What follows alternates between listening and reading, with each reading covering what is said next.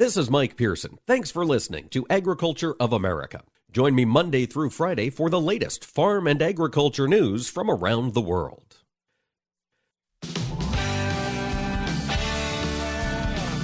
Informing America's farmers and ranchers. This is AOA, produced by the American Ag Radio Network. Now, here's your host, Mike Pearson. Hello, ladies and gentlemen. Thanks for tuning in to AOA here on this Thursday. We're going to talk through a lot of things on today's show. In segment 2, we're going to check in with Ethan Lane, the Vice President of Government Affairs at the National Cattlemen's Beef Association. Had some movement in the Senate yesterday on a couple of different issues. Doug McCaleb, the U.S. Trade Rep Ag negotiator, saw some progress, and a bill from Senators Sinema and Thune was introduced and had some hearings. Ethan will bring us up to speed on that. And then in segment 3, we're going to talk with Arlan Suderman, Chief Commodities Economist at StoneX. We're seeing a relatively quiet day today in the markets, at least relative to yesterday, but there are still a lot of issues percolating, plus supply and demand estimates coming out from the USDA next week. Arlan will bring us up to speed on his expectations for that. At the end of the show, we're going to check in with Tracy Hillenbrand of BASF ahead of winter wheat planting, thinking through some of those risks that are developing out there in the fields this year and what maybe we need to do before that winter wheat seed gets in the ground. Before we cover all of those things, we've got to come back to a core concern that has been underlying almost every issue throughout the economy for the past year, and that's supply chain, specifically railroads. They have been having labor challenges since the pandemic got started. Those challenges could be coming to a head. Joining us today to bring us up to speed on what's developing there for the Class 1 railroads in this country is Mike Steenhoek. He's the Executive Director of the Soy Transportation Coalition. And Mike, Class 1 railroads, right now, they're still running. What's happening in that space as we speak here this week? Well, the large railroads, the Class 1 railroads, are in the midst of a contract negotiation with the railroad unions, and there's 12 railroad worker unions that collectively bargain on this, and they're trying to arrive at a new 5-year contract. Now, this current 5-year contract actually expired in 2020, so they just continued the current contract. That's when negotiations started in 2020, but they haven't come to an agreement. And so what happened in the middle of July is President Biden appointed what's called a Presidential Emergency Board to come up with a set of recommendations that are non-binding. They don't have to accept them, but a set of recommendations to the two parties, the railroads and the railroad workers. Those recommendations were released on August 16th. And so then what that triggered was a 30-day period for the two parties to consider those recommendations, and it regards to pay increases and health care and work schedule and those kind of things. So they have until September 16 to either accept those recommendations, come to a new agreement. But the worry that we have, and I don't think this is a huge probability, but it's still, it would be so seismic that it does merit our attention, that if they don't come to an agreement by September 16th, the workers could engage in some kind of slowdown or even ultimately a strike. And our hope is that Congress would not allow that to happen. That's one of the messages that agricultural groups like the Soy Transportation Coalition and a wide array of others are conveying to Congress, that you have to intervene if they don't come to an agreement to prevent a strike, and Congress does have that authority. But when we're on the onset of harvest, and with rail service already not operating on all cylinders, we need rail service to improve. We don't need it to take a step back. And if you had any kind of slowdown or even ultimately a strike of some sort, it would be very detrimental to our economy. It would be very detrimental to agriculture. So, Mike, we are getting close. That September 16th date is next Friday. What has the response been from the unions after this PEB release? Are they getting closer to a settlement? So there's 12 unions that are collectively bargaining on with the railroads, and 5 of those 12 have actually accepted the recommendations of that Presidential Emergency Board. That's really key, because hopefully that starts creating a domino effect for the other railroad unions to accept it. So that's good news. But like you said, we're really coming up close to the deadline, and so ultimately our goal is, we're not picking sides on this. We want We want an agreement that pays railroad workers fairly. Look, they're experiencing sticker shock at the grocery store and gas stations like we are. So, we certainly endorse anyone getting a pay increase during these turbulent times and times of inflation that we're experiencing. We just would love to have an agreement that is acceptable to the railroads, that allow them to be successful, railroad workers that allow them to be successful, but making sure that service doesn't get interrupted because a lot is riding on that mode of transportation to service the needs of agriculture and a host of other industries. Mike, in your conversations with people in Washington, D.C., the folks who, in a last resort, might require the railroads to keep working, are they prepared for that? Is there the acceptance in D.C. that it might come to a federal order? Well, it's certainly on their radar screen, and that's something that we're continuing to do.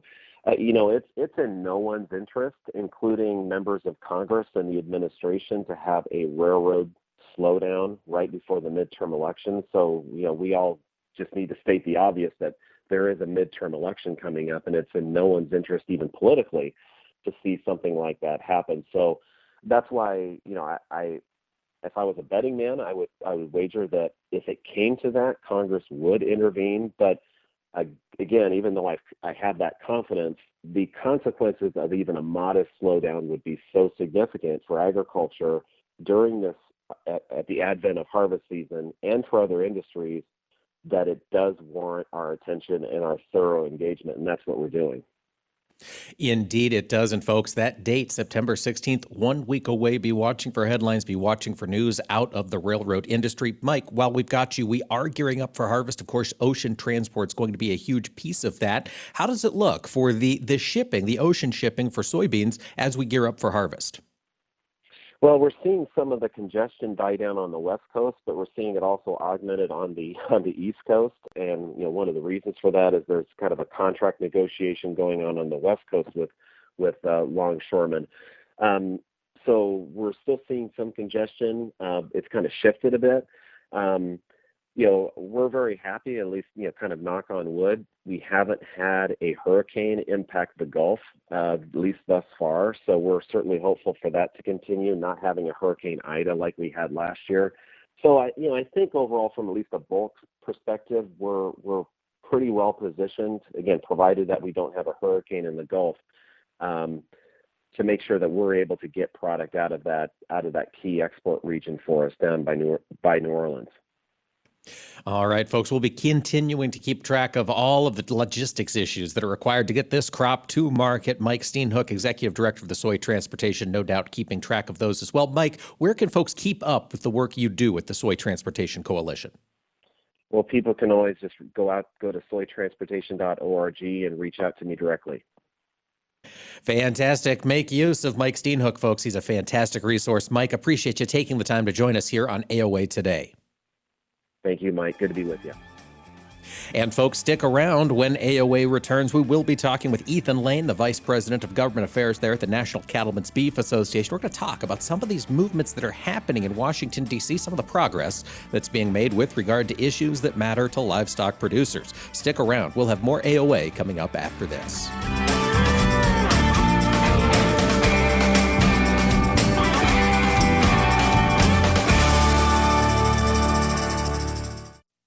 Hi, this is Mike Pearson. You're listening to AOA, Agriculture of America. Don't go away, more AOA coming right up.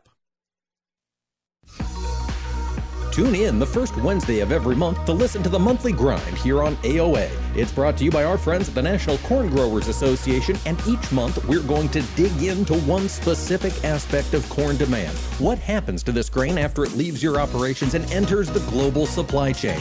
That's what we're going to talk about each month on the Monthly Grind. Again, that's the first Wednesday of every month, and you can also find us wherever you listen to your favorite podcast. It's a show you don't want to miss. This is the place most people think of when they hear that a seed has been engineered for superior performance and designed with proven genetic traits. Because something like that could only come from a lab, right? But this is where Allegiant Seed by CHS comes from. It's made by farmers for farmers.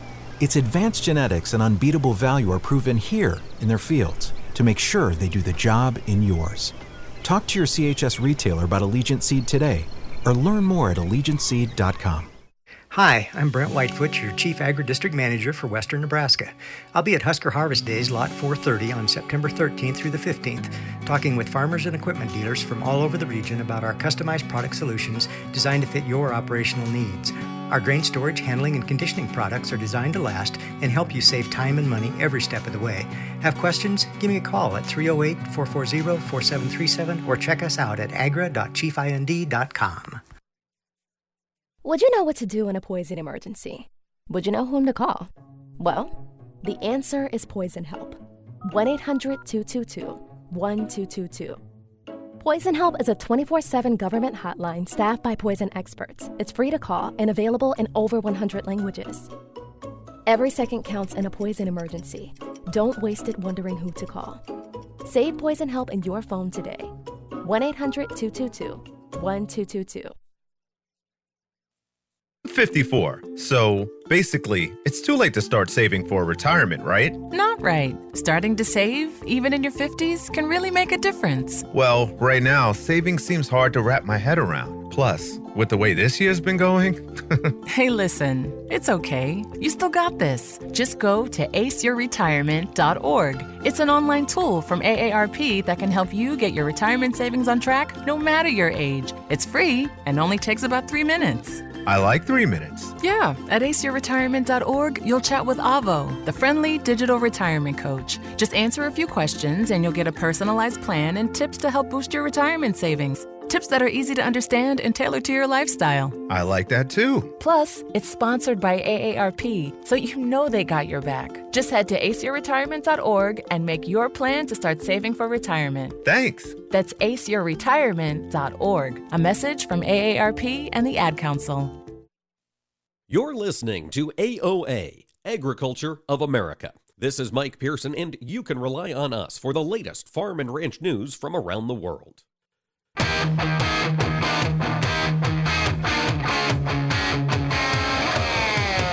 Keeping America's farmers and ranchers informed on AOA.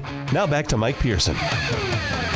Welcome back, ladies and gentlemen, to AOA here on this Thursday. We talk a lot about agricultural exports on the show because agricultural exports return a tremendous amount of value to agricultural producers. Held a vote. Joining me today for an update on that vote and other issues pending in Washington, D.C. is Ethan Lane, the Vice President of Government Affairs at NCBA. And Ethan, what did the Senate Finance Committee say to Mr. McCaleb yesterday? Well, good morning, Mike. You know, it was a kind of a little bit of a kumbaya for the idea that we're going to have an ag trade negotiator. You know, it was a unanimous vote to send him to the full Senate, but we clearly heard from members of that committee, and I think this is echoed throughout the agriculture community in Washington, that there is a lot of disappointment by the lack of engagement and activity on this front by the Biden White House so far. You know, after 4 years of the Trump administration really going after trade deals and moving the ball forward on these issues for our industry, there just hasn't been much fire in the belly from the Biden administration on this front. So we're hopeful that Doug McCaleb moving into that role will help with that process a little bit. But I think he kind of made this clear, and you know, it was noted during the hearing that he serves at the pleasure of the administration, and so they're going to have to set that tone for him moving into this role and give him the leeway to go ahead and move the ball a little bit. Full Senate vote. Ethan, that calendar is getting awful full here ahead of the midterm elections. Will we get a McCaleb nomination confirmed before that vote? You know, we were literally just sitting around the office here talking about exactly that. You know, their biggest item, obviously, between now and the end of the month is to fund the government and make sure that it stays open through the election. But they usually have some time on the calendar as they're waiting for other procedural votes and things to pick up and clear some of these nominations. So I'd like to think that's pretty obvious. They should be able to do that here in the next few weeks. But to your point, it is getting awfully crowded on the Senate calendar, and that is, as I like to remind people, the most precious commodity in Washington, Senate floor time. So we'll see if they can get that thing orchestrated, but they really need to. All right. Need to see some rubber hit the road on that issue. Ethan, another thing filling up that precious Senate time, of course, is the bill introduced by Senators Thune and Kyrsten Sinema, the bill to prevent the regulation of livestock emissions. It's an issue that's on the minds of a lot of folks this year. What was the conversation about that bill here in D.C. this week?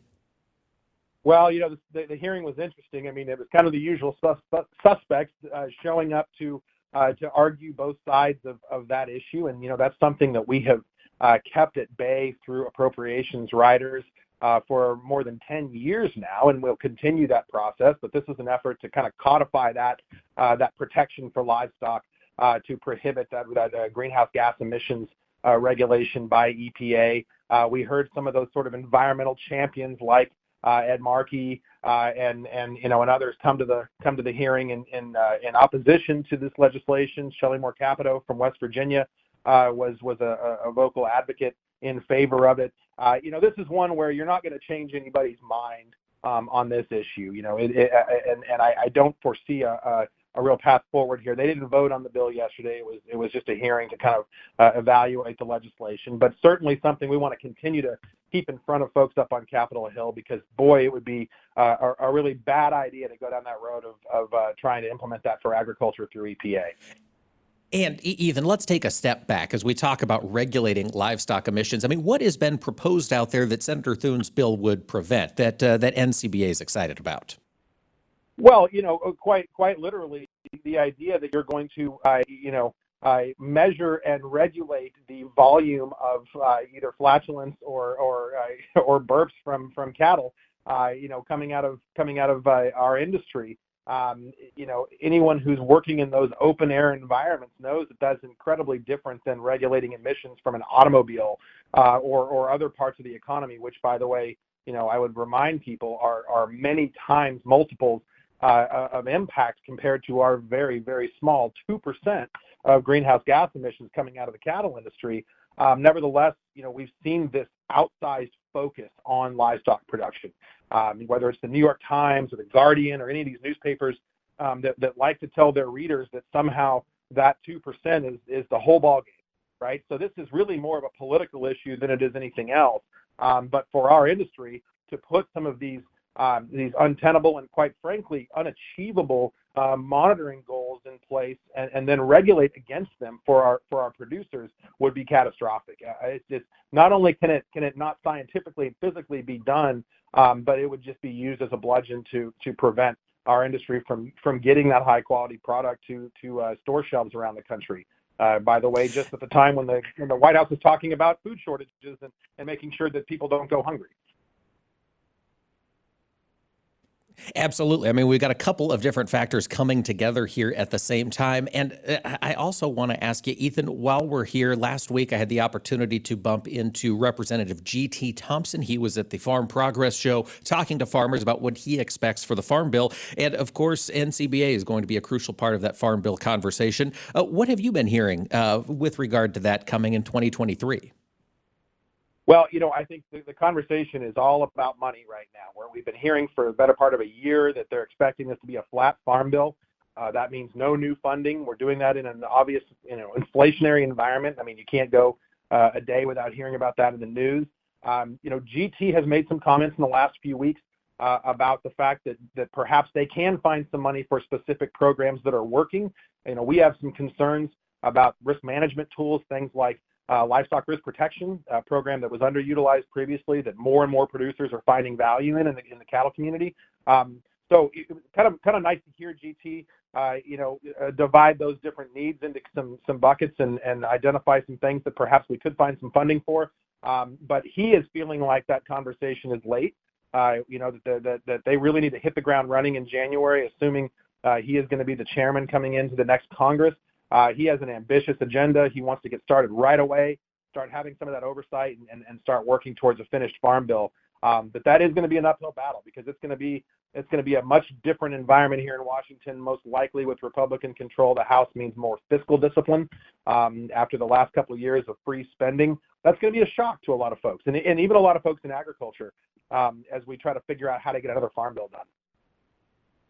That's a great point, Ethan. And I've heard this comment, and maybe it was GT really starting to beat the drum, that this farm bill, we're developing these a little bit late in the game. You've worked in Washington, D.C. for some time. You've seen these farm bills come to fruition.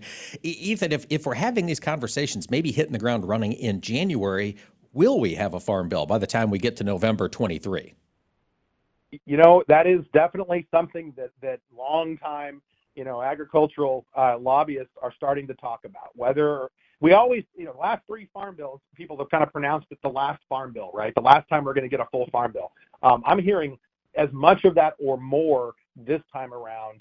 Some of that is just, the committees, the ag committees in general, typically very bipartisan, have been pretty partisan. There's been a lot of sort of bad feelings and rancor over this Congress. That doesn't bode well for a bipartisan bill where you kind of have to marry two very different agendas between the nutrition and food assistance camp and the agricultural camp. That really requires a lot of bipartisan compromise. That's not really the environment up here right now. So when you add that to what is going to be, as I said earlier, a pretty resource-deprived environment financially, that is not a great playing field on which to do a massive bill like this. But we've seen them before where they miss that deadline, they do a reauthorization, and a year or two later they go ahead and get it done, and that's always a possibility as well. But I think it's probably remote to think that they're going to get all this work done and get a bill across the finish line by this time next year. And those elections are there in the break. Ethan, looking ahead to these fall elections, NCBA really got anything you're pulling for? We're watching the same map everybody else is. It's been interesting to watch some of these dynamics change. 2-3 months ago, we were talking about a potential 30-seat pickup for Republicans. That might be more like 10 seats now. I'm even hearing some more pessimistic observers say that it could be less than 10 seats. And, that's a mix of some of the candidates that are coming out of the primaries and voters activating based on some of these Supreme Court decisions we've seen recently. It's a strange election cycle, as some of them always are. But we're definitely watching that balance. We're watching some of these races in key agricultural areas. We need friends on both sides of the aisle, so we don't necessarily want to pull for one team or the other. What we do want is members coming to Washington ready to support agriculture and the cattle industry. That's right. If the folks in D.C. are willing to take a look at the cattle industry, we got to have folks in the cattle industry willing to talk back and tell our story. Ethan Lane, Vice President of Government Affairs at NCBA, thanks for joining us today and for telling that story in D.C. You bet, Mike. Thanks. And folks, stick around. We'll be talking with Arlan Suderman, Chief Commodities Economist with StoneX when AOA returns. Hi, this is Mike Pearson. You're listening to AOA, Agriculture of America. Don't go away. More AOA coming right up. Hi, this is Jeff Schmidt. I'm your Chief Agri-District Manager for Eastern Nebraska. I will be at Husker Harvest Days on Lot 430 on September 13th through the 15th. We'll be talking with farmers and equipment dealers from all over the region about our customized product solutions that are designed to fit your operational needs. If you have any questions, give me a call, 308-440-8768, or check out our library of products at agra.chiefind.com.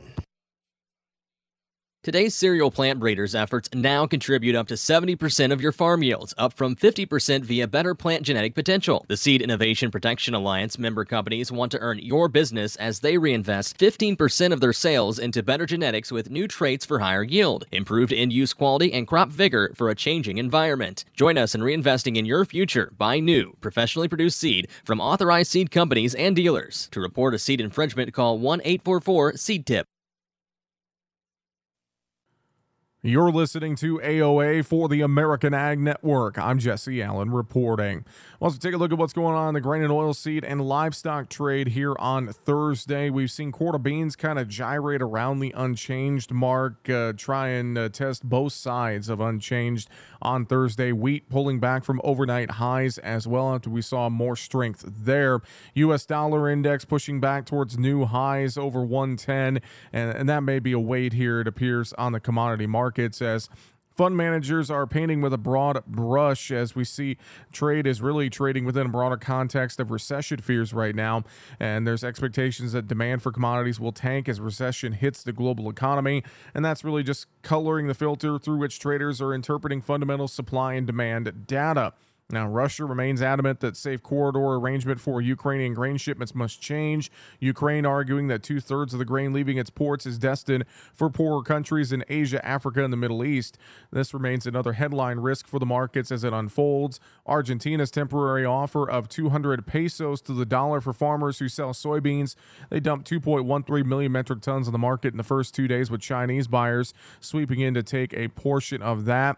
And that remains a big factor here, especially in this soybean market, as these sales are really kind of just weighing on this soy complex as a whole. Now, we are also keeping a cautious eye on Monday's USDA reports. Traders not expecting many changes to occur to USDA's bean numbers this month, so if there are any surprises in the government soybean numbers in either direction, it could cause a rapid swing in bean prices following the reports. Trade is expecting some changes in the corn yield, possibly coming down as well, although the question is just how much is USDA willing to go. Crude oil up $1.67 a barrel, 83.61. This is AOA. I'm Jesse Allen reporting. You are not your diagnosis. A medical chart is not your identity. And vision loss does not define you. Your drive shows who you are. And you are not alone. Because we are driven too. To be a beacon of strength. A champion of courage. An advocate for hope. You are not alone. Because we are stronger together. We drive the research for the cures we are finding. We're fighting macular degeneration, retinitis pigmentosa, Usher syndrome, and the entire spectrum of blinding retinal diseases. We fund. We fight. We win. We are the Foundation Fighting Blindness. Together, we are fighting blindness. Join the fight at fightingblindness.org. This is Mike Pearson. Thanks for listening to Agriculture of America. Join me Monday through Friday for the latest farm and agriculture news from around the world.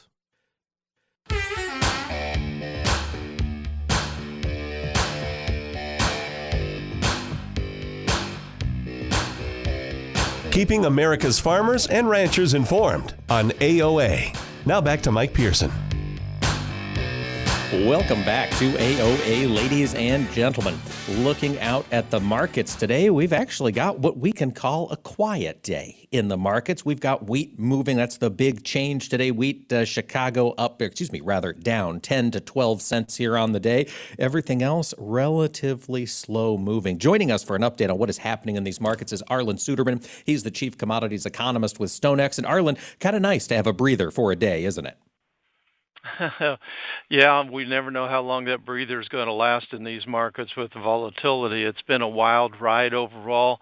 A little bit more of a shift toward trading recessionary fears going forward, and that's what the market's kind of focused on right now, fearing that declining global economy is going to result in less demand for commodities. That may be more true for some commodities than others. For example, people still eat in a recession, although it may change kind of what they eat in their diet and how they eat on the value chain. But overall, this market's painting with a broad brush right now and looking at some negative seasonal tendencies.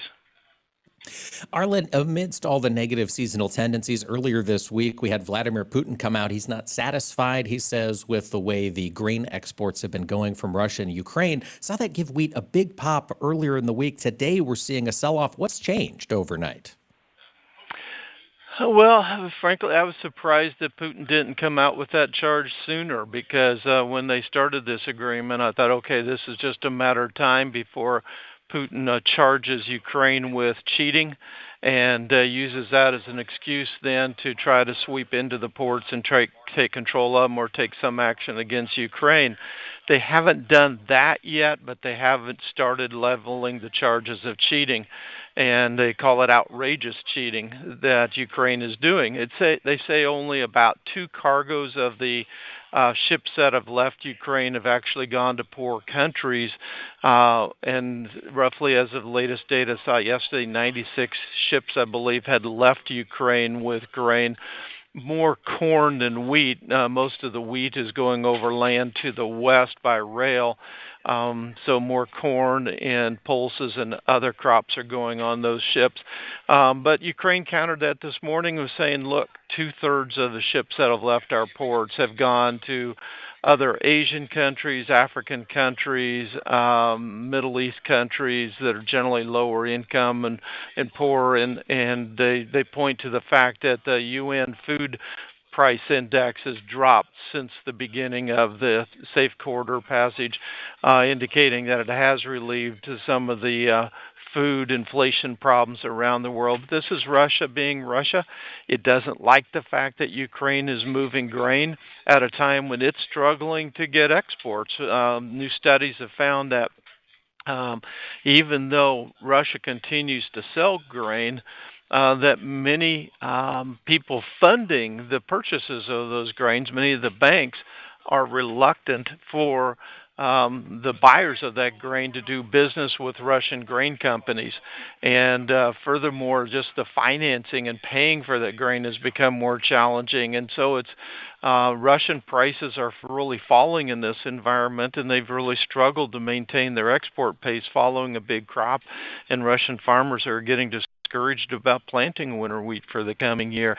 So in light of that, they watch Ukraine being able to move grain, and they're not able to, and that doesn't go over well. And frankly, we said from the start, it doesn't serve Russia's purpose very well to see Ukraine exporting grain, which raises revenue for them and defending themselves against the Russian invasion.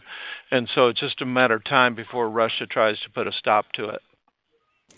Arlan, you mentioned the cost of financing, and that's a concern we've seen really develop across industries. I was reading an article that margin calls in the energy sector in Europe are $1.5 trillion right now. This energy play is going to be fascinating. Look out longer term, Arlan. What do you see coming in the world of crude oil and natural gas here as we get into fall and get into the winter? Yeah, I think as we've got a lot of expectations in the U.S. marketplace that peak inflation is behind us. I'm not ready to say that yet, and I think the coal in the canary in the coal mine, so to speak, is going to be how Europe gets through the winter. They've been storing up as much natural gas as they can for the coming winter to help them get through the winter. I was just looking at one of the early forecasts for the winter, and it shows Western Europe having a colder than normal winter this year. Our analysts in London believes that they will be able to store enough natural gas as long as they see continued non-Russian sources continue to come in to get them through the winter. But that means importing a lot of natural gas from the United States. That it means importing a lot of diesel from the United States as our industries switch from natural gas to diesel. That's going to raise our prices, but there's still a lot of people in the industry who question whether Europe will be able to get through this winter.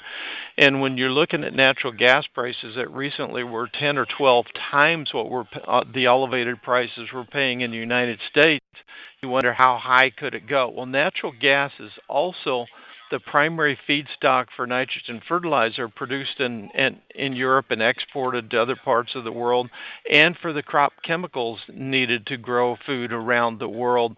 So that's going to be a real key. If natural gas if it's uneconomical to use it for those purposes, if they need it for heating houses and keeping people warm, then that creates some real challenges for 2023 in many different sectors of the global economy, including food inflation concerns. So I think how Europe gets through is going to be a real question. Now, Great Britain, their new prime minister, just came out and said that they're going to put cost controls on energy consumption going forward, while they also expand drilling and production in the North Sea. The problem with cost controls is you don't ration demand to the levels you need. You can run into legitimate shortages of energy. So I'm really concerned about how we're going to get through the winter going forward, and it's going to be a tough winter, I think, for Europe, especially if they do end up colder than normal, and that's going to have implications for the United States and other Western economies as well. That's a great point, Arlan. I'm glad you brought up that new prime minister from the UK. With the cost control measures she's announced, that's interesting, but she also said encourage drilling and production. It's the first time we've really heard a head of state come out and say, we need more oil, Arlan. But that price response, that drop in the price of crude could create some issues for ethanol. I saw production was down this past week. Arlan, we're in a seasonal period, though, here waiting for harvest in that ethanol industry, aren't we? Yeah, we really are, and this is kind of a down maintenance time as well. Old crop supply is getting tighter, so you need to do maintenance. This is good timing ahead of the new crop supplies coming together and that move through the plant well. So I'm not too concerned about that. Obviously, we have seen some of the export data that overall exports of ethanol this year have been really strong, but the latest data show, which was for the month of July, did show that they did fall off in the month of July. We need to see that sustained strength. That's another way of stretching our fuel supplies overall longer term. I did notice that Reuters came out with a hit piece on ethanol this morning, posted it on social media at about 8:55, and correspondingly, that's about the time that the corn market and the wheat market and soybean market all fell and dropped into negative territory. So that's something we'll have to watch as well. Right now is not necessarily a time that we need to be attacking our energy supplies as we go into this winter's crisis. Yeah, I'm inclined to agree with you, Arlan, but that food inflation pressure, I think, is going to be an angle of attack we'll see as this winter heats up. I did want to turn your focus just briefly to the strength of the U.S. dollar. We're remaining hanging out here roughly at 20-year highs. Arlan, where do you see some relief coming here in the value of the dollar?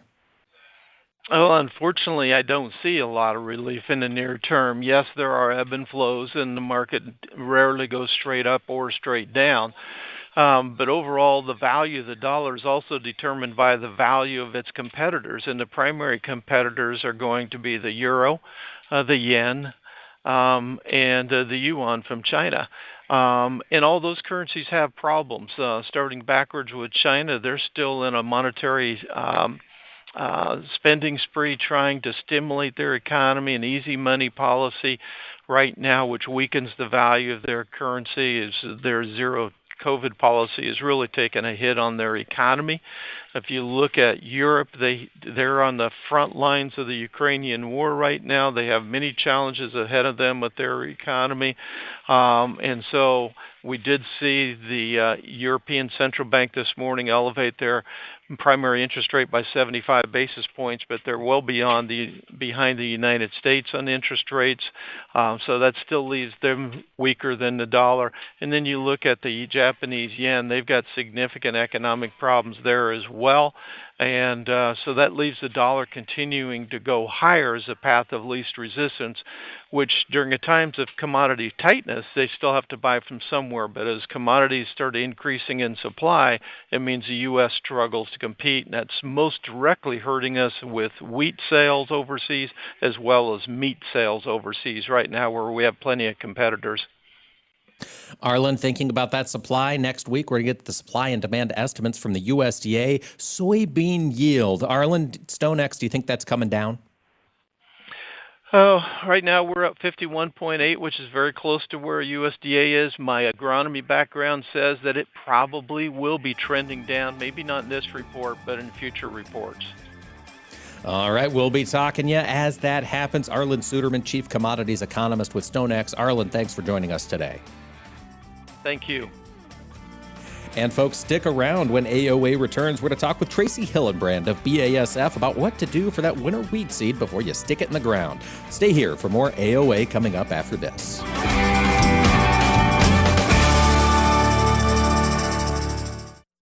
Hi, this is Mike Pearson. You're listening to AOA, Agriculture of America. Don't go away. More AOA coming right up. I'll take dig a little, learn a lot for 30 bushels. Soft and crumbly. Tom. How does healthy soil feel to the touch? Correct. Dig a little for 40 bushels. Sweet and earthy. Tom. What does healthy soil smell like? Yes. Go again. Dig a little for 50 bushels. Dark, porous, and alive. Tom. What does healthy soil look like? You win. Understanding the basics and benefits of healthy soil can make your farm a winner too, through lower input costs, better yields, and drought protection, which can lead to a healthier bottom line for your business. Contact your local Natural Resources Conservation Service office today to find out how you can unlock the secrets in your soil. This message brought to you by USDA's Natural Resources Conservation Service and this radio station. As an organ donor, your story doesn't have to end. The good in you can live on. In fact, you could save up to 8 lives with your gifts. Your heart could keep beating. Your kidneys could keep filtering. And your intestines could keep on digesting for others. And that's not all. You can improve the lives of 50 more people as an eye and tissue donor, restoring sight and health. And you're not just helping out the person receiving the transplant. You're touching whole families with your life-saving gift. Register in minutes. Just go to organdonor.gov. You'll be happy you did. And just maybe, someone else will be happy too. Sign up today. Go to organdonor.gov. It saves lives. U.S. Department of Health and Human Services, Health Resources and Services Administration. The average American eats 250 eggs per year, which translates to a total annual consumption of 76.5 billion eggs in the U.S. About 60% of eggs produced here in the U.S. are used by consumers, and about 9% are used by the food service industry. A chef's hat is said to have a pleat for each of the many ways you can cook eggs. The color can range from white to deep brown. Hens with white feathers and earlobes lay white-shelled eggs, while hens with red feathers and earlobes lay brown-shelled eggs. Because breeds that lay brown eggs are typically slightly larger birds, they require more food, making brown eggs usually more expensive than white. You can tell whether an egg is fresh or stale by dropping it in water. A fresh egg will sink, but a stale one will float. Eggs also contain all the essential protein, minerals, and vitamins, and egg yolks are one of the few foods that naturally contain vitamin D. And eggs are also good for your eyes because they contain lutein, which helps prevent age-related cataracts and muscle degeneration. These farm facts brought to you by the American Ag Network. We gather together in communities across the nation to remember and honor, to celebrate and support, to light the night. Join us as we lift our lanterns high in order to move toward a world free of blood cancers. Join us as we light the night for a loved one. Join us. We are the Leukemia and Lymphoma Society. Our mission is to cure leukemia, lymphoma, Hodgkin's disease, and myeloma. Our aim is to improve the quality of life of patients and their families. Join us. We are LLS, and when we walk, cancer runs. Join your community and help bring light to the darkness of cancer. Join us as we light the night. Find your local event at lightthenight.org. That's lightthenight.org.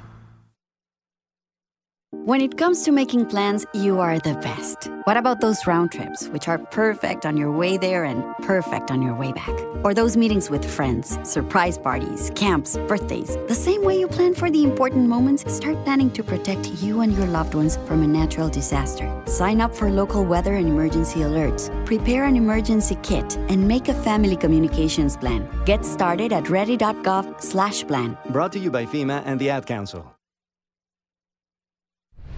The landscape of media has changed, and people are more skeptical than ever about where they get their news and information.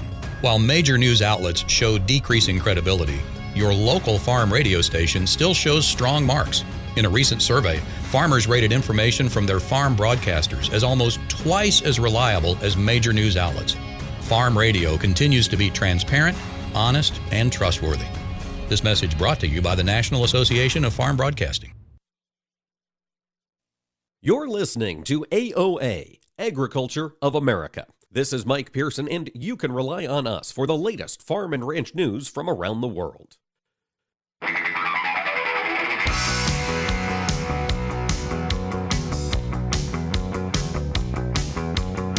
Keeping America's farmers and ranchers informed on AOA. Now back to Mike Pearson.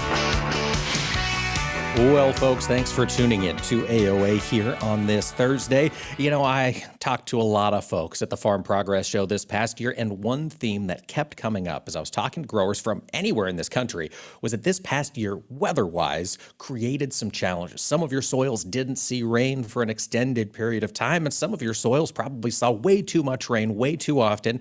And regardless, all of these considerations might be making some folks rethink their crop plans as we head into 2023. Well, I want to talk with Tracy Hillenbrand. She is a regional technical representative with BASF, and she's thinking about seed treatments here ahead of winter wheat planting season. She joins us today. Tracy, tell us, how are things looking there across your territory? Hi, Mike. It's great to be here today and to get to talk with you and all of your listeners. I'm located in Fargo today, and it's another nice day, and seems like spring and winter wheat is wrapping up, and we're just waiting for those beans to start turning. Absolutely. It is getting very, very close. And with that winter wheat planting season, Tracy, what issues are on your mind? What do growers need to be thinking about here before that seed goes in the ground?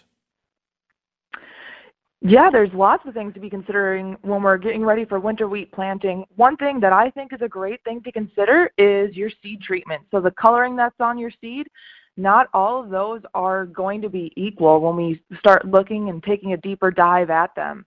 They help you control different types of fungicides, or they have different fungicides and insecticides on the seeds, and allow us to control some of the different diseases that might be occurring. So in parts of our area, we're seeing some very, very wet conditions. We're going to be getting ready to have a wetter season in part of North Dakota. And in those areas, we might need to be watching out for some rhizoctonia and different water molds that could be moving in.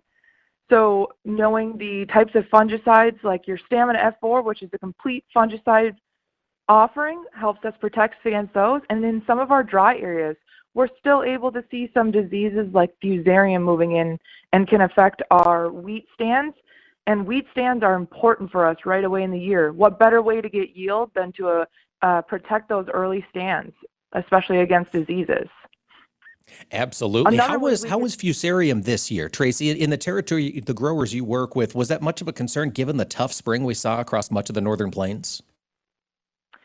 So I think the fusarium was a little patchy this year. We had quite a wet start, and I think so there's different types of fusarium. Some of them prefer warmer, wet weather, and some of them prefer more of a warm, dry weather. So some of those wetter ones, you might have seen more impact on your soybean crop across the area.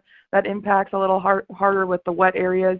And in some of those dry areas, that's perfect for fusarium foot rot and crown rot that comes and affects our wheat stands as well. So overall, I would say it's a little bit of a more mild year for the fusarium infection, but I still saw it across the area.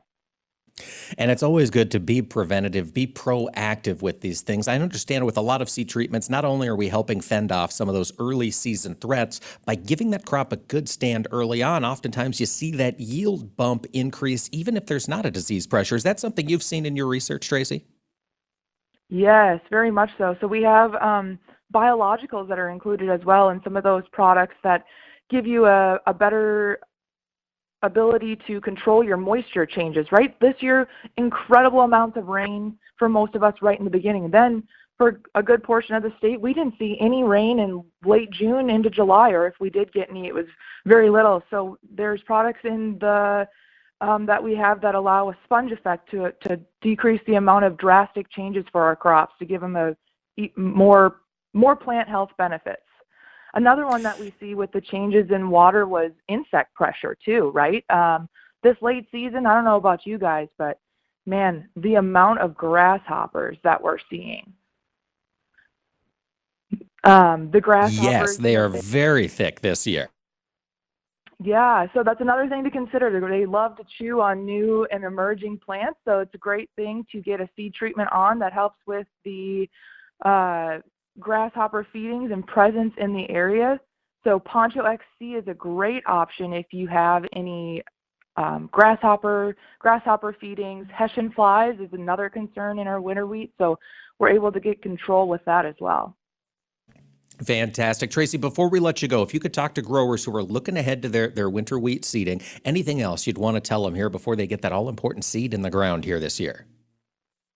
Another thing to do right now is a great time to go out and scout for wireworms. If you're not sure, it's a great thing to talk to your agronomist about or your BASF rep to learn how to trap for those wireworms so we know what that pressure is going to be.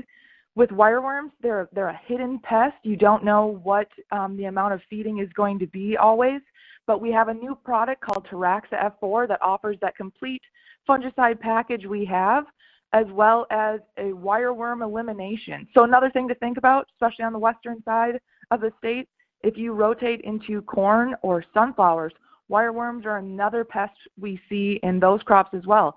So treat them and kill them in your spring and winter wheat for additional control for your corn and sunflower crops as well.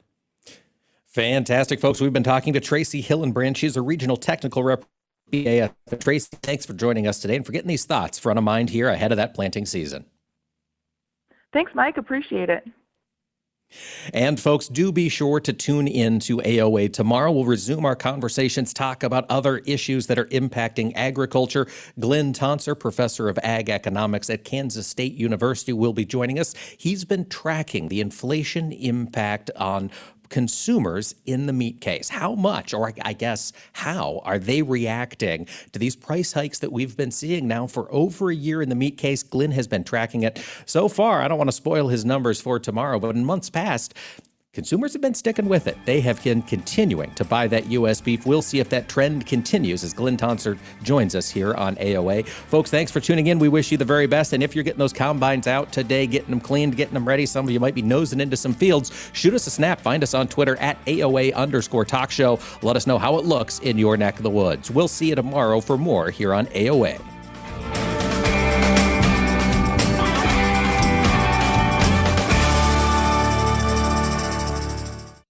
This is Mike Pearson. Thanks for listening to Agriculture of America. Join me Monday through Friday for the latest farm and agriculture news from around the world. Hi, I'm Brent Whitefoot, your Chief Agri-District Manager for Western Nebraska.